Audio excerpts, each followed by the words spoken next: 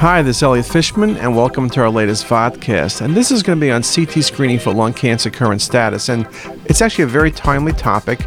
I gave grand rounds last week, which is at the end of October, to oncology, and it's amazing.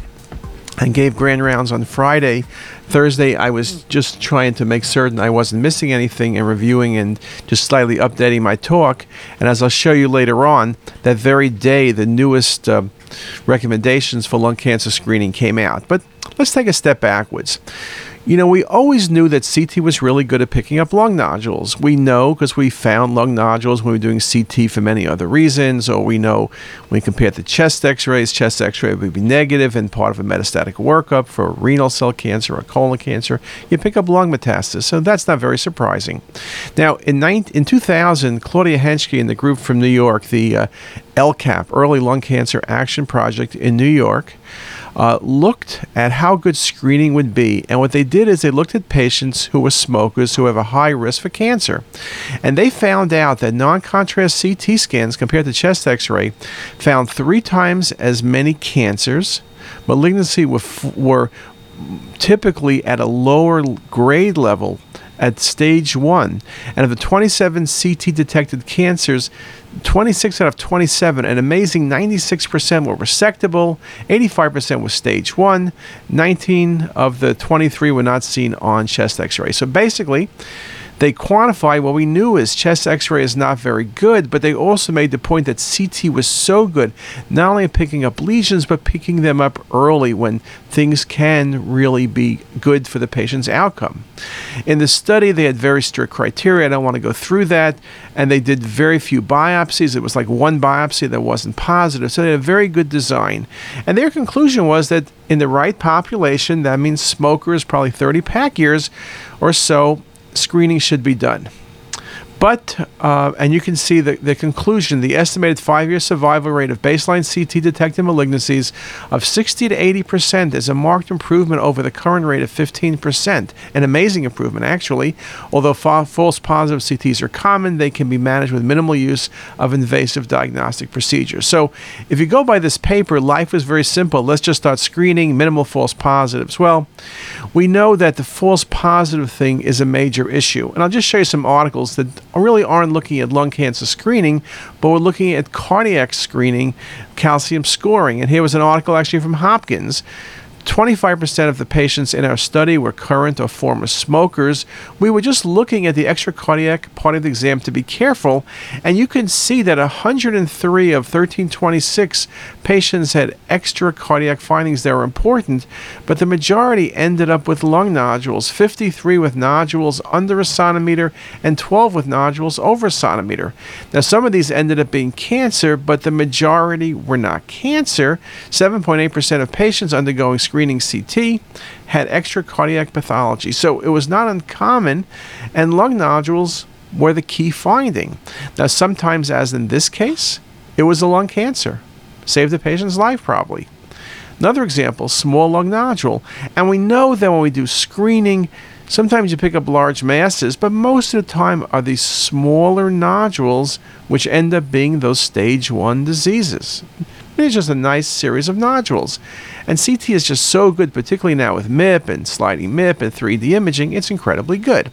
And it wasn't just our article. Here was an article by Haller talking about the importance of extracardiac findings, typically carcinoma.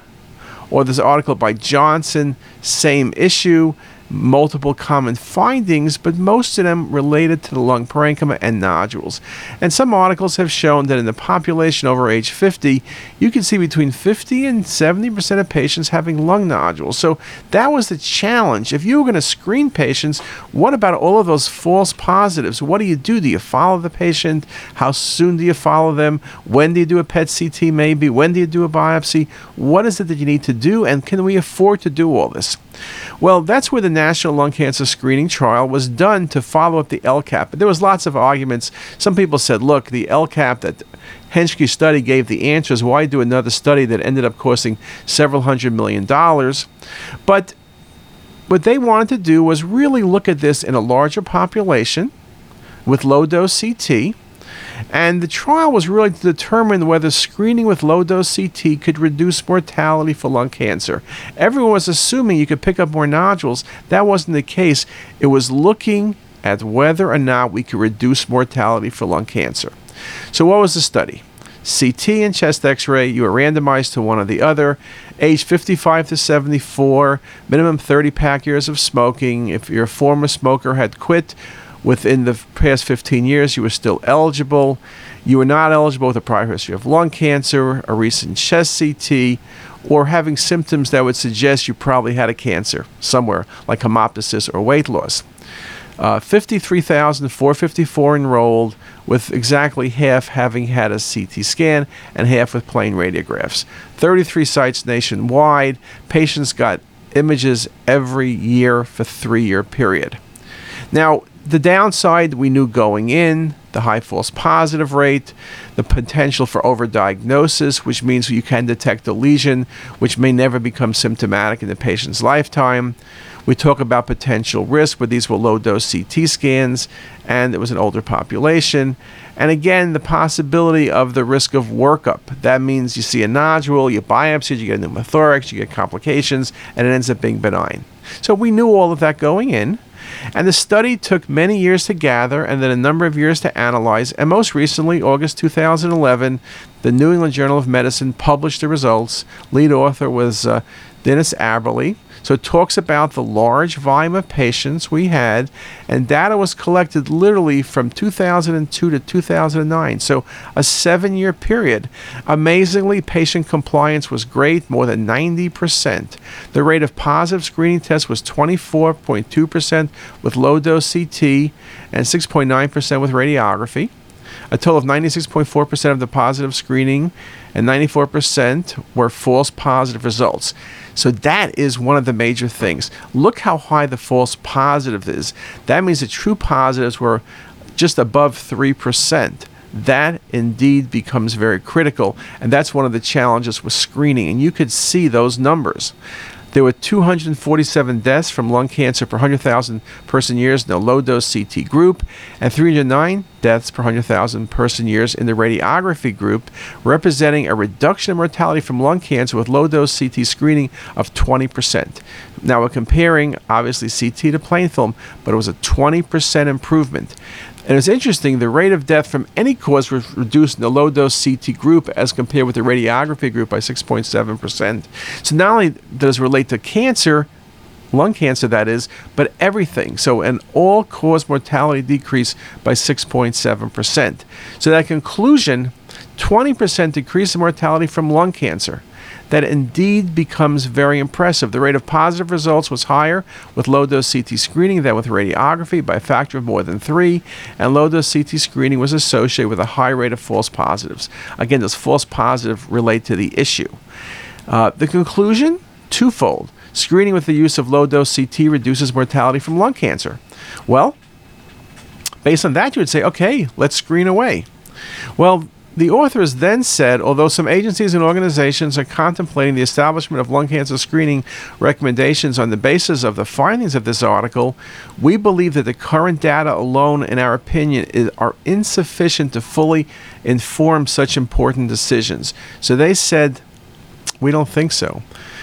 They said you need to look at many other factors. Reduction in lung cancer mortality must be weighed against the harms from positive screening results and overdiagnosis, as well as cost. The cost component of low-dose CT screening includes not only the screening exam itself, but subsequent follow-up examinations. So you can see incredible results, but the authors weren't willing to go ahead and say screen away. Now this issue obviously wasn't going to go away. Lots of people looked at the data and said, let's screen. Recent article, Annals of Internal Medicine, a sort of a pro and con. Silvestri makes the point that although the NLST results are encouraging, they do not tell us enough that we can be sure that patients who undergo low-dose CT in an attempt to find early-stage lung cancer will have more benefit than harm. And again, that's the key thing, this benefit versus harm. And he concluded that the results are encouraging, but again, not willing to go ahead. On the other hand, in the same journal, Jett made the point that although screening is not recommended, perhaps it should be recommended because of the NLST trial. This 20% decrease in deaths is a single most dramatic decrease ever reported for deaths from lung cancer, with the possible exception of smoking cessation. Physicians should offer CT screening for lung cancer to patients who fit the high-risk profile defined in the NLST. So, JET recommends screening, okay? So you can see back and forth. The UK, which is undergoing screening trials as well, basically said the US study is really good, but we're not positive it's the thing to do, but we're doing our own study and we'll let you know. So one could argue they weren't going to make a recommendation in the middle of a study they were doing already. Well, as I mentioned right before my talk, the NCCN, the National Comprehensive Cancer Network, came out with their lung cancer screening guidelines. And their conclusion, perhaps the most difficult aspect of lung cancer screening, is addressing the moral obligation of doing no harm. The dilemma is that lung cancer screening is beneficial, but physicians do not use it. They are denying patients effective care. However, if lung cancer screening is not effective, and patients may be harmed by overdiagnosis, increased testing, invasive testing or procedures, and the anxiety of potential cancer diagnosis, then it's the wrong thing to do. Well, the NCCN came up with a series of recommendations, which you can see from the next 3 slides. Now, I'm going to give you more detail rather than have you concentrate on this slide. You can go to their website. It's all on there, and it's for free. But they basically move patients into 3 risk categories: high risk, moderate risk, and low risk. The high risk are the patients who match the NLST criteria: 50 to 74 years of age, over 30 pack year history of smoking, less than 15 years since they may have stopped smoking, or age over 50 with 20 pack year history, and 1 additional risk factor as mentioned on the side, ranging from radon exposure to occupational exposure to cancer history. Now, this second group was not in the NLST trial. NLST was that single 55 to 74, 30 pack years. And they also then put people into moderate risk and low risk categories. And based on that, they had an algorithm. What happens if you see something? What do you do then? And I won't go through all of that, but let's look at some of the things.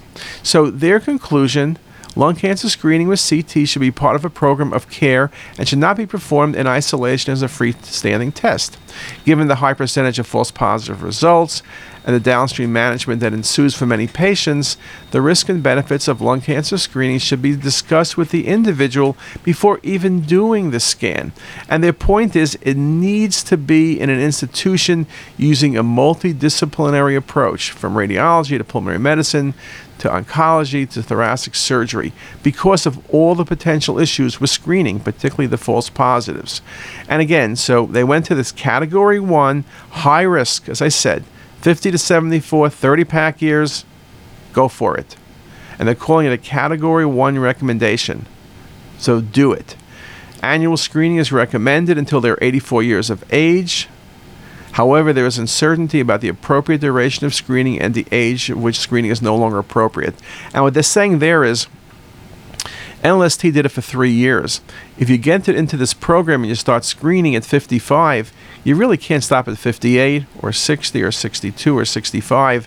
Do you stretch it out from 1 year to 2 years or 1 year to 3 years? That's not quite clear. So you may need to screen people for 20 years. And they're saying perhaps at age 74, forget about it. But again, that needs to be proven. Now, moderate risk patients, over 50, 20 pack years, they do not recommend lung cancer screening, okay? And low-risk individuals under 50, under 20 pack years, they do not recommend screening as well. So you can see they were very strict. Just because you smoked or you're a bit older does not make you eligible for screening. It's that NLST criteria they used for making those decisions, okay? So very important concept. And their conclusions, again, lung cancer screening is a complex and controversial topic with inherent risks and benefits. Results from the NLST show that lung cancer screening can decrease lung cancer-specific mortality by 20% and even decrease all-cause mortality by up to 7%. The NLST results indicate that to prevent 1 death from lung cancer, 320 high-risk individuals need to be screened with low-dose CT. That is the challenge. That means you need to do 320 patients, 319 are negative, 1 is positive. But in that 319, you could have 50 to 70% of patients who need follow-up because of some sort of finding on their CT scan. So concluding then, it's still a work in progress, but maybe not so much, because the NCCN is recommending screening. Many of the NCCN sites, like Hopkins, are undergoing a screening program. We're launching it, and so it's going to be very interesting how things go. If you're going to do it, don't open a center just to make a lot of money. You're probably not going to make a lot of money anyway, but it needs to be multidisciplinary. You're going to be dealing with a lot of false positives, a lot of grief from a lot of worried patients. So it's not going to be simple, but you can see now there is the first recommendations based on the NLST data by the National Comprehensive Cancer Network that screening of smokers is the way to go. So with that, I recommend you go to the article, take a look at it.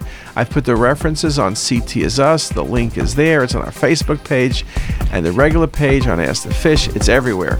Take a look at it and let us know how you do. And with that, I wish you a great day.